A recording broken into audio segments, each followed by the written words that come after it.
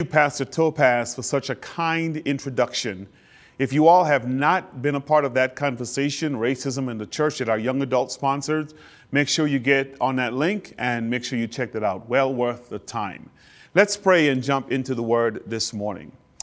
Father, in the name of Jesus, we pray for preaching power. We pray for a fresh anointing. Our country is in turmoil right now, God. Our cities are in turmoil. Our states are in turmoil.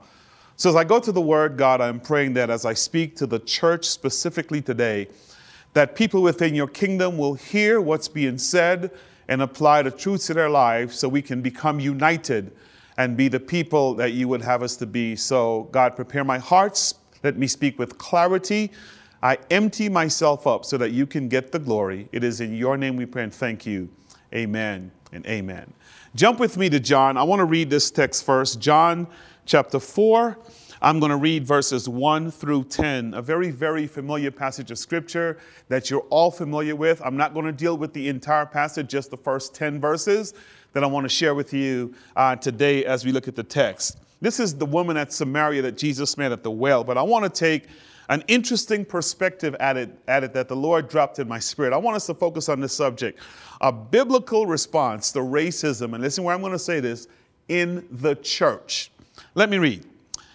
Now, verse 1 says in John chapter 4, now when Jesus learned that the Pharisees had heard that Jesus was making and baptizing more disciples than John, although Jesus himself did not baptize, but only his disciples, he left Judea and departed again for Galilee.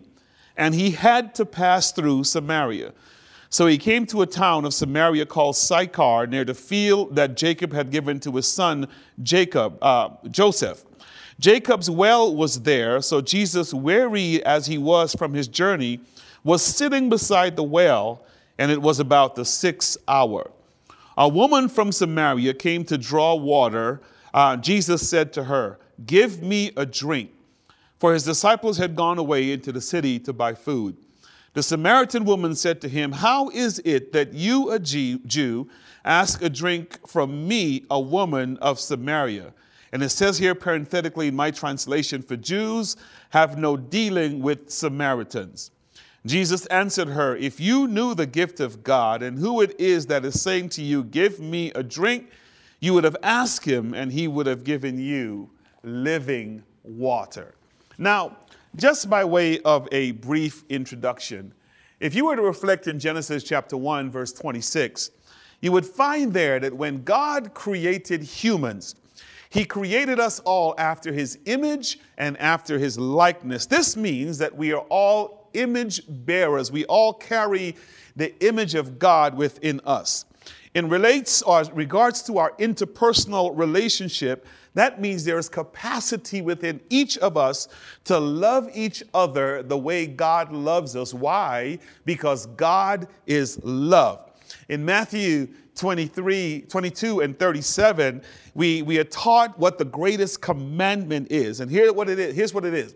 That we should love God, first of all, and second, we should love our neighbors as ourselves. Now, the challenge as I see it is not so much with the first part of the commandment. The challenge really is with the second part. Yes, we love God with all our heart, but the second part that says love your neighbor as yourself, that presents a challenge for most of us. What I've learned about this very command is that loving my neighbor is very, very easy as long as my neighbor looks like me.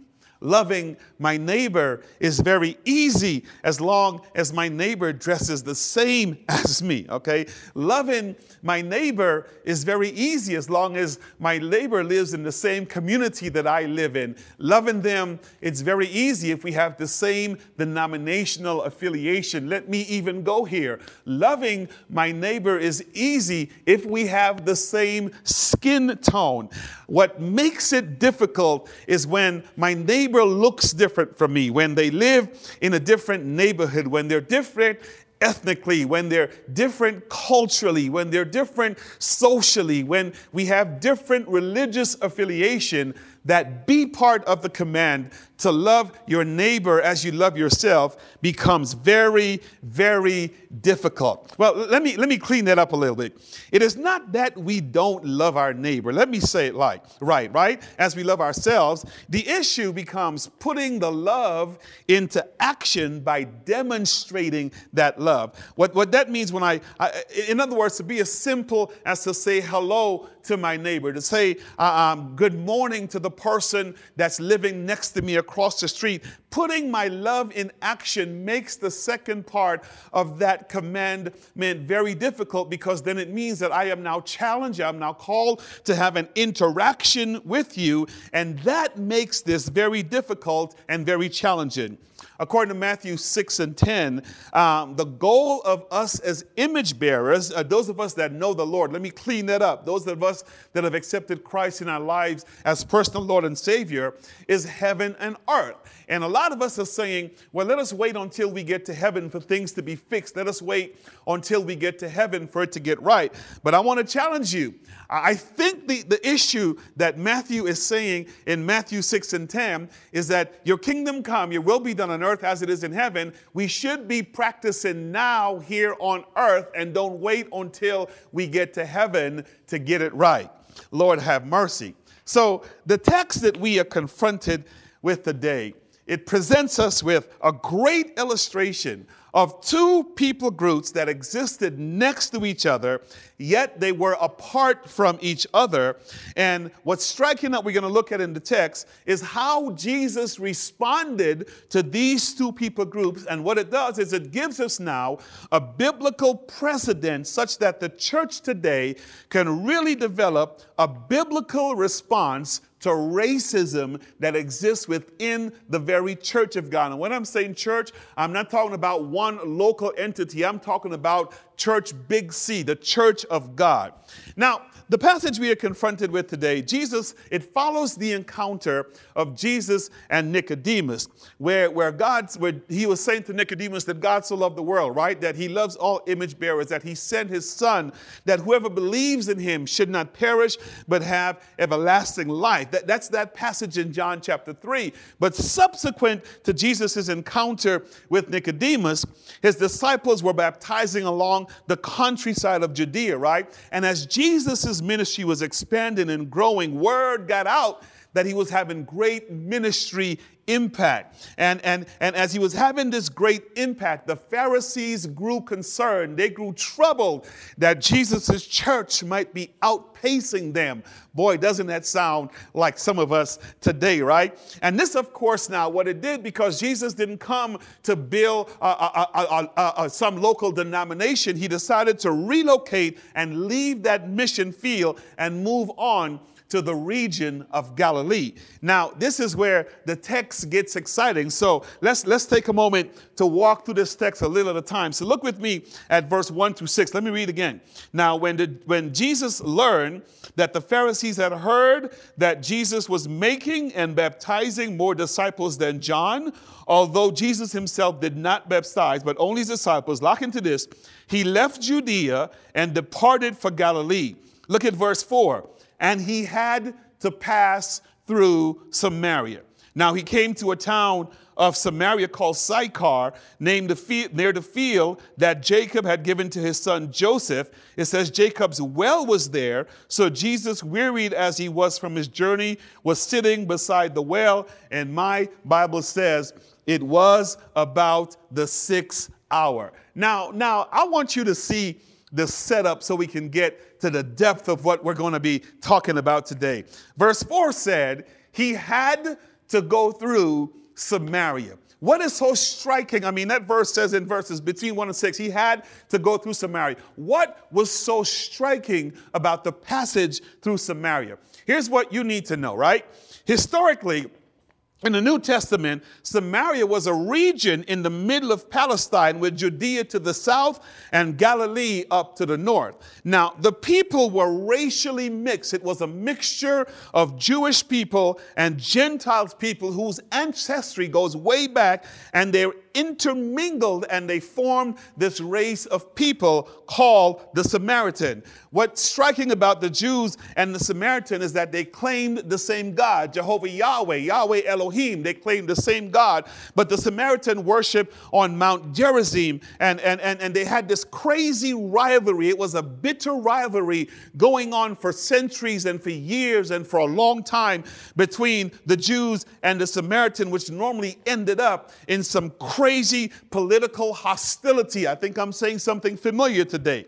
Now, here's what the text says. He had to go through Samaria. Now, here's what you need to know about this. Historically and culturally, Samaria then was the shortest route to Galilee.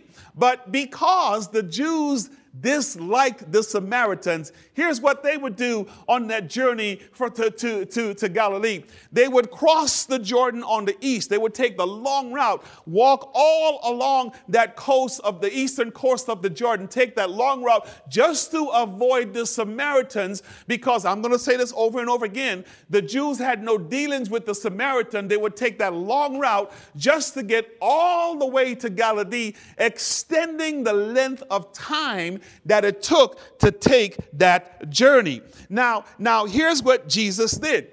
As opposed to taking that long route that the Jews has been taking for centuries and for a long time, he decided that, you know what? Time out for this. Let me just say that there's time for a biblical response to racism amongst these image bearers that I've created. So what does he do?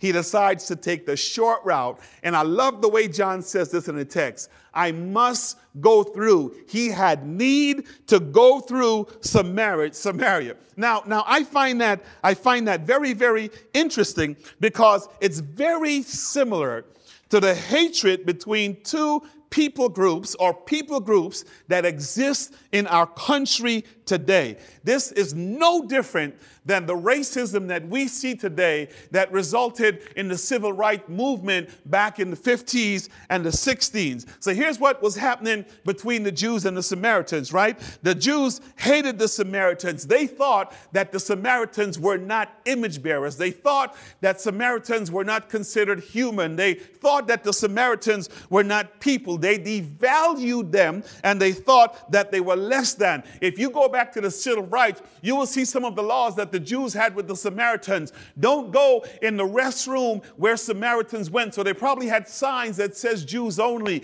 Don't drink from the water fountains that Samaritans have drunk from. So they probably had signs over the water fountains that says Jews only. Don't ride in the same seats in the bus. Oh Lord, I know you're hearing me this morning, that the Samaritans have ridden in. So they probably had signs that says sit in the front and Samaritans go to the back. No different than what we saw during the civil rights movement, and no different than some of the things that's still happening in our country today. And let me go here. It's no different than some of the things that's happening amongst the very people of God. Though we may not overtly have signs, we're saying it. We're doing it. Our behaviors are showing it. And I want to be clear today. I am not trying to solve the problem of racism in the world this morning. I am trying to get the people of God to come together and put an end to the foolishness so we can love God and love people the way God wants us to love people. No different. And we see that going on. And here's what Jesus said. I must go through Samaria. Here's my challenge today with this word. I want you to hear me. I am hoping that by the end of the message, the people of God will stop crossing the Jordan to the east and taking the long scenic route to Galilee, and we will start making the statement together. We've got to go through Samaria. We've got to break this stuff. We've got to put an end to the racism that exists within the church. We've got to put an end to the divides that exist within the very house of God and bring the people of God together. So it was a divine mandate from God that Jesus had to go through Samaria. I'm hoping you hear me say today, it is a divine mandate from God that there's a time where the people of God must make the same statement. We've got to go through Samaria. So the story gets interesting now. Jesus makes it to Samaria, then he makes it to this well. I'm going to read this in a little while. Lord, this is getting exciting to me. And this is the setup, right? I'm going to role play this because I want you to see. So lest we miss what's really happening in the passage, like the Jews of Jesus' day, there was this different route. But here's what we do. We take different routes home, right? This is no different. Where they took the scenic route, we know we live next to a person as opposed to taking the direct route. We don't like them, so we go around. We know we sit next to James in the church, but because we don't like him, here's what we do. We take the scenic route. We know we don't like Sally in the office, so as opposed to getting there, here's what we do. We take the scenic route. In this instance, Jesus says, I've got to get there. So I want y'all to see this. Let me let you see what this looked like, right? So Jesus says, I've got to go through Samaria. So he picks himself and he takes the journey, right? And he makes it all the way to Samaria. And then here's what he does. He takes his seat by the well. And as he's sitting there by the well, he is waiting for someone to come, right? He is waiting because God had sent him there. God has positioned him there. It was time for this thing to be breaking. So notice verse 7. Look at what it says in verse 7. A woman from Samaria came to draw water. And Jesus said to her, give me a drink. And verse 8 says, look at the setup.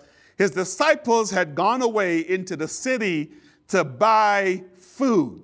Look at verse 8. And the Samaritan woman said to him, how is it that you, a Jew, ask for a drink from me, a woman of Samaria? And I love the author's comment, for Jews had no dealings with Samaritans. And I'm going to hit verse 10 in a little while. You got to see this, okay? So Jesus is sitting there. This woman comes to the well. And you know how women have peripheral vision behind their head. They can see a brother looking at them, but they don't have to look at him, right? They just look, but they know he's looking. So she knows Jesus is looking. She knows that Jesus is sitting there. It's not like she missed him. But hear me say this. She had absolutely no intention whatsoever to say a single word to Jesus. So Jesus is just sitting here watching this. I'm going to see what's happened. And the woman comes and she draws her water. And she's turning around to leave. But notice this, Jesus now, because it was divine intention in him being there, he initiates the conversation. Hey, lady, can I have a drink? That rocked her world. And that changed everything as it relates to this woman's situation. And I want us to walk through this. I want us to talk through this because this is the beginning of what I want to share with you because I want you to see what's really happening here. So here's what you need to know about this thing, even historically and culturally, okay? Jews had no dealings with Samaritans. There were laws that were written that says that if a Samaritan touch a vessel, the vessel becomes unclean. There were laws written. Doesn't this sound familiar, right? There were systems put in place to prevent the interaction of Jews and Gentiles, of Jews and Samaritans. Lord, I hope you're seeing the similarities to what we're dealing with. And here's the other part. Rabbis did not speak to women. And if a rabbi spoke to a woman at a well, there were laws that spoke to the fact that flirtation might be going on and things might be happening. So everything was written around it to prevent the interaction of these two people group. And the systems were developed that one group would have an unfair advantage while the other group would be kept down. Lord Jesus, I hope you're seeing the similarities that exist today. So this Samaritan woman, she was well aware of the ethnic gulf that separated Jews and Samaritans, right? She expressed a puzzlement. She was puzzled at the fact that Jesus, a Jew, would ask her, a Samaritan, for a drink. Here's what I said the text says. Jews have no dealings with Samaritans. So Jews generally avoided, and she was shocked that this Jew did not avoid her, right? Listen to this. Some Jews were willing to eat with Samaritans, but many were not willing to go own the ritual defilement. So they would do this in secret, but in public, they would never own up to the fact that they hung out with the Samaritan. Why? Because it would ritually or ceremonially defile them. There were laws written about that. Apart from the ethnic sensibilities, men and women would not have theological conversations. There was a divide that would not happen. Samaritan and Jews, listen to this, they worship the same God and both use the same law, but they despised each other's places of worship and they remain hostile toward each other for centuries. Before I even move into the text, let me say this to you. Whether you want to agree with me or not, the same thing is happening within the church of God, amongst the very people of God. And if the church is going to have a biblical response to racism in the world, the church needs to have a biblical response, first of all, to racism in the church. How do we engage each other? How do we address each other? How do we interact with each other? So when we go in the world, we present a united front. So based on this woman's encounter, here's the switch I want to go here. Based on how she interacted with Jesus, hear me say this. This woman racially profiled Jesus and concluded that problems existed between them. Listen to her issues. Listen to what she says. Listen to this. We are ethnically different, and we should not be addressing each other. Listen to the ethnic difference. I'm a Samaritan. You are a Jew. There is ethnic difference between us, and the law says, and the culture says, and culture dictates, we should not be interacting. She racially profiled him ethnically. Look at the second thing. Culturally, she profiled him, right? We cannot share the same vessel because you consider my water pot unclean. She profiled him. Oh my gosh, I hope you see what I'm saying, right? And the culture dictates that because you see me as unclean, and because you see me as a person that's not really bearing the image of God, our cultural differences say we should not interact with each other. Listen to the third thing. She profiled him socially. Lock into this. She says, you are a rabbi. I am a female. There is a social gap between us. We should not be speaking to each other. And I love the last one because this is where the church come in, right? She profiled him spiritually or as it relates to his place of worship. We worship at Mount Gerizim. You worship in Jerusalem. Let me help y'all with that one today because y'all might miss this. Hey, here's what the black church says. We have gospel music. We have organs. We have keyboards. We have drums. We shout to the rhythm of the beat. We have church. You people worship with the guitar. You don't have an organ. You don't have the drum. You sing boring songs. We sing songs with rhythm, and we profile each other based on this spiritual or religious or worship differences. And it's time to put an end to it. This woman was racially profiling Jesus. And I want you to hear me say, in the church of God, we racially profile each other just as well. And there comes a point in time where we need to put an end to it, okay? We must put an end to the division of the ethnical issues, of the cultural issues, of the social issues, of the worship wars that we have within the very church of God. I can't come to your church because I'm white. And we see in the church of God, whites can't follow black leadership, and blacks are saying, I can't go to your church because you're white. Your music doesn't fit me. And we've created this gulf and this chasm. So we see all this racism in the world. And here's what the black church is saying. Where is the white church? And here's what the white church saying. It's your war, it's your fight. And they want to get involved. But because we don't deal with each other, we can't solve the problem. And there comes an end where we must understand what a biblical response to the issue of racism is in the church of God.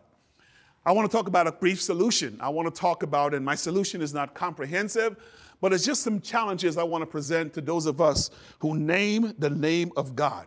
I want you to see how Jesus responded. I want you to see how Jesus answered this woman. I want you to see what Jesus said to her. And if as people of God, we can have that within us, I'm telling you, we can have a proper biblical response to the issue of racism within the church. Because here's what happens when we encounter racist issues, as opposed to us responding biblically, we respond through the flesh.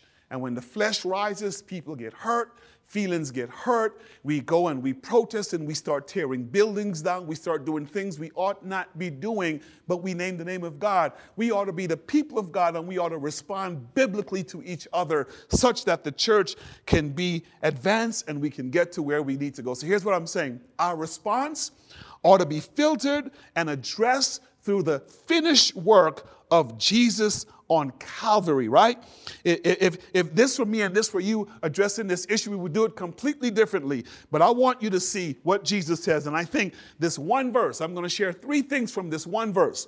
And I'm going to be brief on this because we can elaborate this longer. This one verse captures everything Jesus said to this woman. Notice what he said to her in verse 10. And I'm going to share my 3 points with you. Notice what Jesus said. Jesus answered her, "Lady, if you knew the gift of God and who it is that is saying to you, 'Give me a drink,' you would have asked him, and he would have given you living water." This is so paramount. The reason I want you to see, notice the text. Notice what he says. If you knew the gift of God. Lady, if you knew the gift of God. Lady, if you knew the gift of God. So here's the first thing. Here's the very first thing I want to share with you, right? A biblical response to racism in the church begins with a relationship with Jesus Christ. I'm going to say it again. A biblical response to the issue of racism in the church begins with a relationship with Jesus Christ. Lock into this. The reason the lady came to the well and took her water and was going to leave without initiating that conversation with Jesus, I'm going to say this, is because she did not know the gift of God. Jesus is clear, right? So here it is. Well, once we have accepted Christ in our life as Lord and Savior, it makes a whole big difference in our lives. And I'm saying this to believers in Christ because if we name the name of God, there is no reason for us to keep ignoring each other. And Jesus himself said to her, "The reason you're ignoring me, if God were in you, you would have recognized who I was." So it begins with a personal relationship with God. Now hear me, I am not downplaying the hurts and the damage that was caused historically in this country by slavery. Please hear me say that. I am not downplaying the need for us to speak up on issues of social injustice. We need to do that. But within the church, if we know who God is, we cannot continue to ignore each other. And I want to drive that point home because I'm going to be bold enough to say this.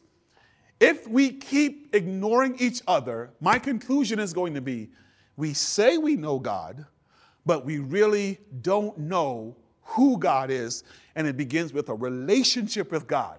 If you have, and if I have a proper relationship with God, that's the beginning point of addressing. We can have that conversation. We can sit at the table of brotherhood. This was the beauty of what our young adults did several Fridays ago. We had church leaders. We had theologians. We had community leaders on that call having a conversation. Why? Because they all had a relationship with God. So church people, if we have a relationship with God, we should not be carrying this racism and hatred and animosity within us. We must deal with it. So number one, it begins with a relationship with God. And if that relationship is there, we can begin to have the dialogue. Look at the second thing. Look at the second thing. I just want to share 3 things. Look at the second thing, right? A biblical response to racism in the church requires, this is important, I love this point, a thorough understanding of who Jesus is. Let me read, right? Look at verse 10. Look at verse 10. If you knew the gift of God, and I like this, and who it is that is saying to you, "Give me a drink," you would have asked him, and he would have given you. Oh my goodness. Let me read that one more time. He says, if you knew the gift of God, and who it is that is saying to you, "Give me a drink," you would have asked him, and he would have done what? He would have given you. This is critical, and I want to take my time on this because I don't want to be before you long. Here's the deal.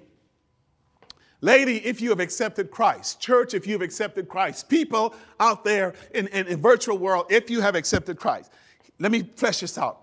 My understanding of the theology of the doctrine of the Trinity says one God eternally exists in three persons, God the Father, God the Son, and God the Holy Spirit. Now here's the importance of this doctrine. One God in three persons. Here's how that fleshes this out.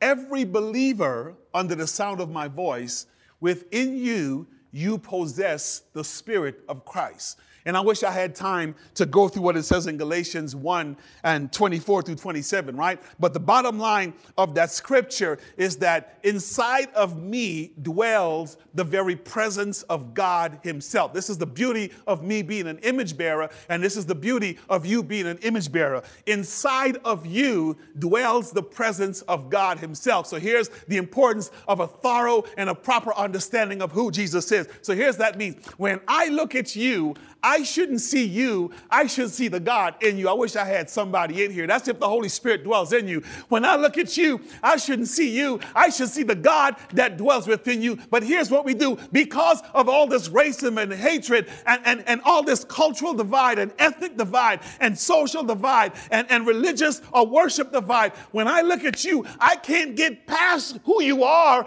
I stop on the outside and I can't get to the God in you, and it prevents me from seeing who you are. When you look at me, you should not see the black skin. You should see the God on the inside. When I look at you, I shouldn't see the white skin. I should see the God on the inside. When I look at you, I shouldn't see the brown skin. I should see the God on the inside. And if I'm connected to God, if I have a relationship, my goal is to see past the external and see the value on the inside. And if I see the value on the inside, there is no way on God's earth I can leave you at that well without offering you a drink. Very, very important that you not miss this. Secondly, it requires a thorough understanding of who Jesus is. Because if I know who Jesus is and you name the name of God, my press is to see the God in you, not to associate you with the historical damage, but see you as an image bearer, a person who wants to make a difference, a person who say, I must needs go through Samaria to bridge the divide. We see each other through the eyes of Christ. Why? Because the Spirit of God dwells within us. Here is how we handle racism in the church. Start seeing Jesus on the inside and stop seeing Felix on the outside. When I see you, I need to start seeing Jesus on the inside and stop seeing what I see on the outside. Here's what happens. When I see you on the outside, it takes my mind back to 400 years of slavery. When I see you on the outside, it takes my mind back to the hurt that you caused me. It takes my mind back to the injustice that was done. It takes my mind back to all those places. And here's what happens. We transfer it into the church of God, and the people of God in the church of God can't seem to get along. We've got to stop this. Here's my third and final thing. A biblical response to racism in the church requires that we continually walk in the Spirit. And my goodness, I don't really have time to flesh this out. But here's what Jesus said to her, right? If you knew the gift of God and who it was that was asking you for drink, it says you would have given him, you would have asked him and he would have given you. And I love this last phrase, living water. Living water. I wish you'd say it with me. Living water, living water. I don't have time to go into all the significance of living water, but let me just say this. When you do your research and you do your work in the Bible, you'll find that sometimes or more times than often, that phrase living water equates to the Spirit of God. So here's what he said. You would have asked me, and here's what a living water speaks. It's not talking about a stagnant well that's not flowing. It's talking about water that's constantly being replenished and refreshed and poured over and over and over again. So here's what the Spirit does. you would have been walking in the Spirit. Here's what walking in the Spirit does. Galatians says it this way: walk in the Spirit so I will not fulfill the desires of the flesh. So here's what that means. God, I'm about to encounter my brown brother. Let me see God in him. God, I'm about to encounter my white sister. Lord, let me see God in her. I'm about to encounter my black brother. Let me see God in them. And if we can walk in the Spirit and kill the flesh, we crucify the flesh daily, we will be amazed that we can have a proper biblical response to the issues of racism in the church. Let me end here. Maybe you don't know who the Samaritans are in your life. It could be that person that's ethnically, culturally, socially, or religious with a different religious preference that works next to you. It could be that person that lives next door to you that you haven't spoken to. It could be that police officer that lives in your neighborhood that you don't like, but he names the name of God. It could be anybody that's different from you. And God is saying, time to stop walking around and start walking through. Go to people and give them that smile like the song says. Go to people and show the love of God. So here's my challenge today. I so appreciate that song that the worship team just sang. Don't just stop with a smile, even though it's necessary. Extend the smile to a conversation. Go through Samaria this week and meet you a Samaritan. And don't wait for them to initiate. You begin the conversation. Give me a drink. And look at the unity we can bring to the house of God, in the very place of God, and notice the impact we can have on the world. I'm going to say it again. A biblical response, number one, to the issue of racism in the church, it begins with a relationship with Jesus Christ. Very, very important. Secondly, a biblical response to racism in the church, it requires a thorough understanding of who Jesus is. And thirdly, a biblical response to racism in the church requires that we continually walk in the Spirit. I want to pray this morning. And I want to pray for the church. I'm not worried about the world, because if the church get it together, the world will be together. We've got to come together. We need to hold hand in hand in the house of God and go into the world and say, for God we live and for God we die. We stand. If one is hurting, the other hurt. If a black life is hurting, that means white lives come together and fight for that black life. If a white life is hurting, black lives come together and fight for that white life. If a brown life is hurting, black and white lives come together and fight for that brown lives. Why? Because we are image bearers. We all bear the image of God, but we've got to come together and put an end to the divides that exist within the church of God. Let me pray with you this morning. Father, in the name of Jesus, Lord, I thank you for you. If there's one, God, under the sound of my voice, God, that heard this word and they want to say, Lord, I repent of my profiling people within the church, of my racial profiles, God, 1 John 1:9 says, if we confess, you're faithful and just to forgive. And if there's one that's saying, God, it begins with a relationship and I've been wrestling, but I don't know you like that, Lord, I pray that they invite you into their hearts and come and know you as personal Lord and Savior. Forgive us, God. First Chronicles still says, if my people, you're speaking to the church, you're not talking to the world, who are called by my name shall humble themselves and come together. We've got to stop the long routes and go directly through Samaria. Knit our hearts. Bring us back together, Lord, so we can love each other the way you love us. In your name we pray and thank you. Amen and amen. Wow, what a powerful message. This woman, this Samaritan woman, dealing with the issue of Samaritans and Jews, how she profiled Jesus and how that almost put her in a predicament to miss everything that she received. Yes, to miss out on her blessing. Almost. And so, you know, one thing that comes to mind for me in this situation was, you know, what is underneath the profiling, right? So what are the actual structures in place or the culture in place that gave her these assumptions to work with in the first place? And I think for me, that's where we as church members, as a church body, need to look at, right? And seeing how do we actually question those assumptions and where those assumptions come from, especially when they can produce inequitable outcomes, they can produce disproportionate rates, right? COVID-19, a perfect example, right, of who's been impacted at a disproportionate rate with different death rates. And so I think that we have to look underneath, right, those structures that give us those assumptions to work with. And really, I would say replace those underbodies of prejudice and racism with love, right? To be able to tap into what Jesus gave us, right? His greatest sacrifice, and doing that in love. Amen. Take out those undercurrents and replace them with love.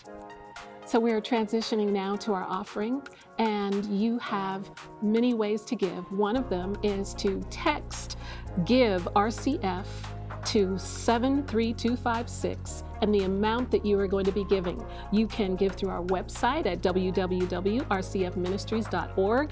You can give by clicking the Give button. That's the simple way. Or mail your gift to 15640 East 6th Avenue, Aurora, Colorado 80011, or you can always drop it off. We are here to receive that offering. So thank you for joining us today. We look forward to fellowshipping with you again on Wednesday.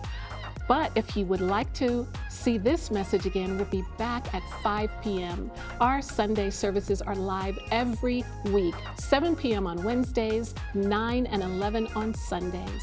Have a wonderful, God-blessed week.